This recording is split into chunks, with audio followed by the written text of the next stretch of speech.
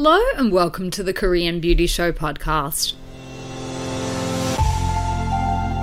I'm your host, Lauren Lee, K-beauty expert, long-term resident of Seoul, South Korea, and the founder of Korean beauty brand Jelly Co. Welcome back to the show for another week, and on this episode I wanted to go through in a little bit of detail a question that I get asked a lot, and I know that other people that live in Seoul also get asked a lot.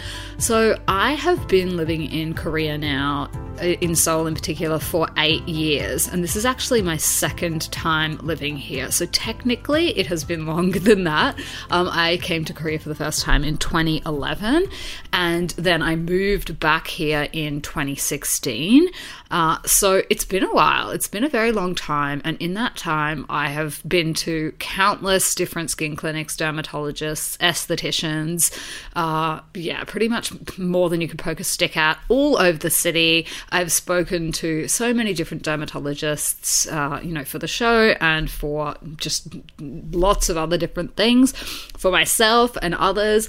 So when it comes to dermatologists in Korea, I feel like I have a pretty good grasp on the situation. Obviously, I am not myself a dermatologist, but I have consulted very widely. I've been to lots of different ones, and some better than others. So when people ask that question, which skin clinic should I go to in Seoul, this can be a little bit of a tricky one to answer, and the reason is that it will depend on whether you can speak Korean or not. So I don't need to do my consultations in English, so I tend to just go for ones that speak Korean, and I search for them in Korean, so I don't tend to end up at the same places that a lot of other foreigners that live here that don't speak Korean do, and that's just because of language.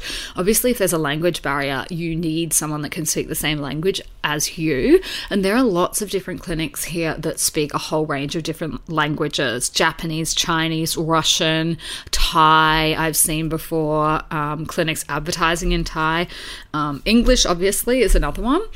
So this can be a tricky question to answer for that reason, but I'm going to try and go through some tips that will help you to pick the best one for you. So first things first, in general, I would say avoid any of the ones that are in the really tourist-heavy areas. I'm talking about places like Myeongdong and Hongdae, and that not necessarily because they're no good, it's just that the vibe is very different. They get a lot of foot traffic, and what you will notice when you go there is that it feels more like a factory vibe for a lot of them, that they're just moving through a lot of people. And it's not necessarily that Koreans don't go there, they definitely do. Otherwise, the clinics probably wouldn't stay in business if they were only relying on tourists. But they do have a very different vibe. You're not going to get, in a lot of cases, that same level of consultation with the doctor or that one-on-one FaceTime. Like, you may not even get to speak to the doctor before you're in front of them for whatever you're doing.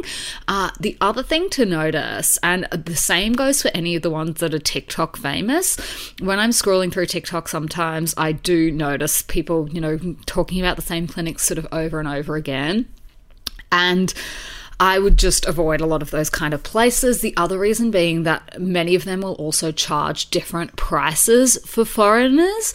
Now, I can understand why some clinics do this, particularly if they have to hire special staff for their global customer base. For example, if you need to hire, say, a native Thai speaker for the Thai customers, then maybe there are additional costs associated with that, and I kind of get that. But a lot of these places are absolutely price gouging people based on what I've seen. And again, this is a generalization. I'm not directing this at any one particular clinic. Some of them, it's just a small markup, and in others, it can be, twice the price kind of thing. And I don't really understand why the pricing would be that vastly different if you are just talking about having some consultations in a different language. So I think in general, that can be a problem in the tourist areas for the TikTok clinics. or, the ones that you will see advertised a lot. Now, the other big thing to keep in mind is, what is your purpose in going to a skin clinic in the first place? Because there are differences between the cosmetic clinics, dermatological clinics, and then there are also the estheticians here as well. So if you want treatments like fillers, Botox, laser, and you don't have like an underlying skin condition, then those are the kind of things that most people here will go to a skin clinic for. And, there's no issue with going to a skin clinic like that. They will most likely not be run by a dermatologist. So just be aware of that.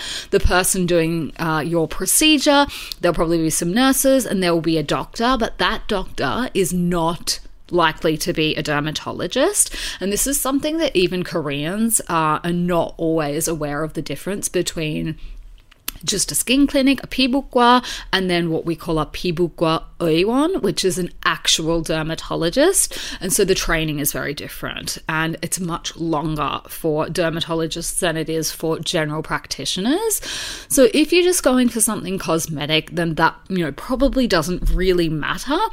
The one thing I would say is, if you're going to just a regular skin clinic, keep in mind that the Korean ideal of the perfect face may be quite different than what you would consider beautiful where you are from. So I think it's really important to keep this in mind before you agree to do any procedures that, for example, might alter the shape of your face. So some common examples I can think of include things like 애교살 filler, which is like the filler that people get under their eyes to give them like the cute pockets of fat.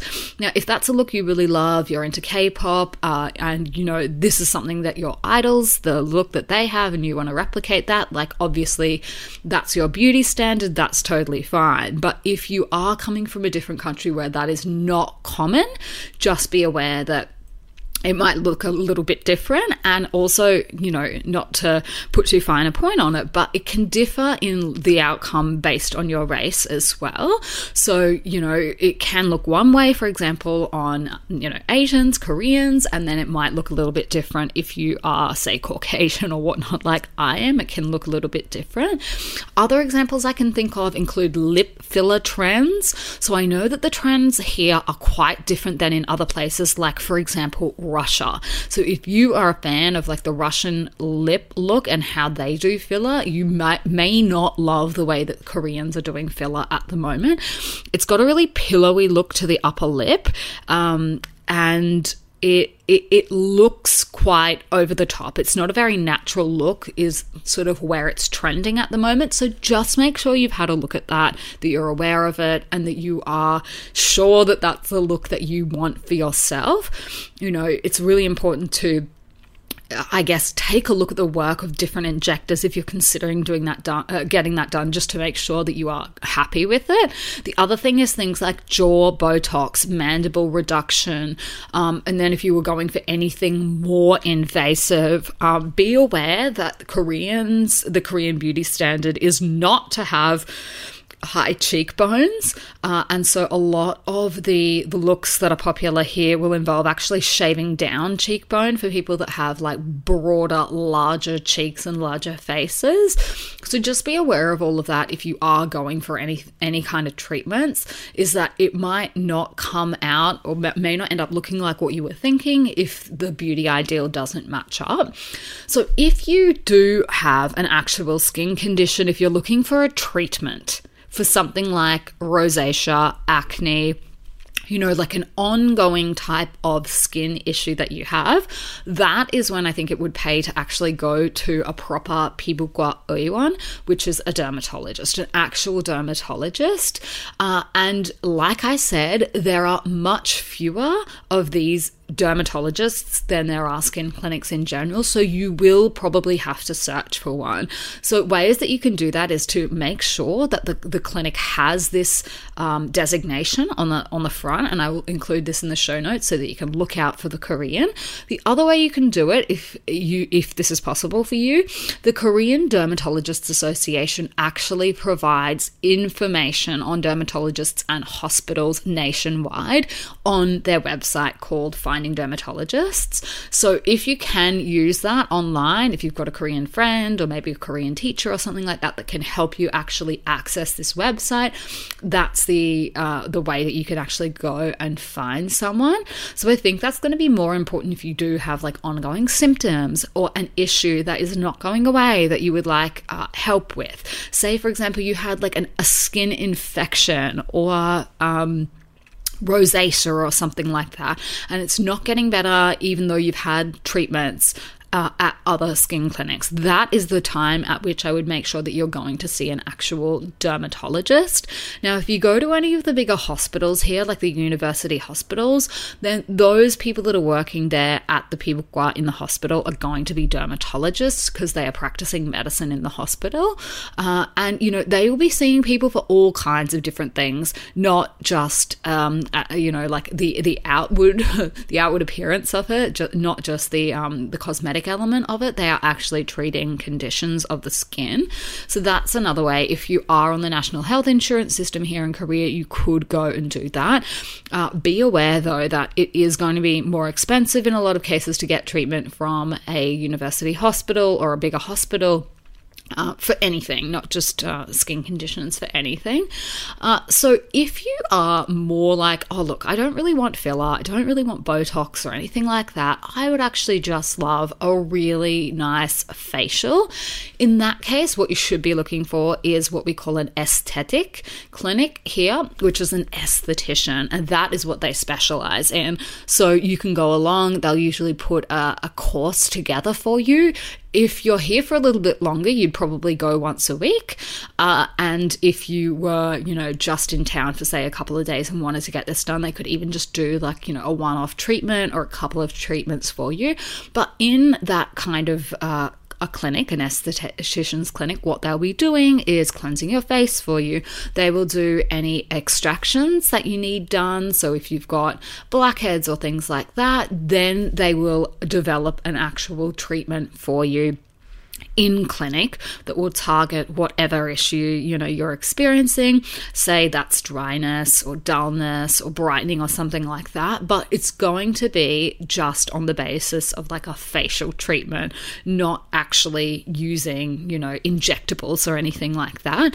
Now, they do have machines and whatnot that they do use to enhance the results of your trip to the clinic, but it's not in the same league as, you know, injectables or whatnot. So I think I'm hoping that is like just a handy guide to some of the options that you've got available if you're in Korea, if you're living here, or if you are coming to the country on holidays, for example, and you're just like, oh, look, while I'm here, I might go and check it out. There are differences between the different clinics.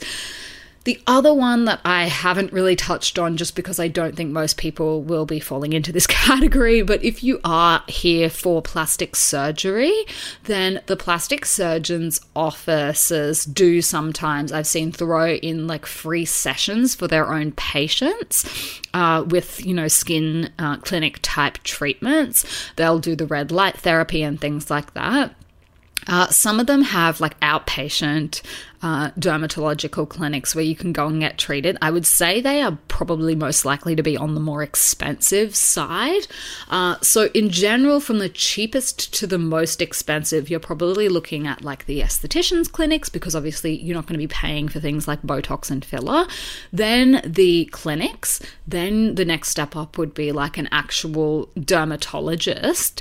And again, whether the dermatologist is more expensive or not will depend on whether you have health insurance here in Korea. If you're going to a dermatologist, you're on the national health insurance scheme here, and you do actually have a skin issue, then you're going to get a lot of that back with your health insurance. But if you're just a tourist or whatnot, obviously that's not possible, so you will be paying full price. And if you go to one of the bigger university hospitals, then that's going to be probably the more expensive option for you. Plastic surgery offices, look, I'm not 100% sure on pricing or anything for any of that. If you are their customer, and you're going there for, say, other work that you're having done, then it probably pays to ask them if you can get some freebies or something like that thrown in. But yeah, so there is a difference between dermatologists and just doctors that practice at skin clinics. That's the other big thing. So if you are not seeing the results that you want, or you need more specialist attention or specialist help specific to a skin issue, that's the point in time at which I think it would pay to go and see a proper dermatologist at a 피부과 의원. So that is just a little bit of an overview. I hope that's helpful. If it is, I'd love for you to share this episode with anyone that you know is heading to Korea, or if you're living in Korea. And I'm going to finish it up here for this week. I will be back in your ears next week. And until then, I will see you on Style Story.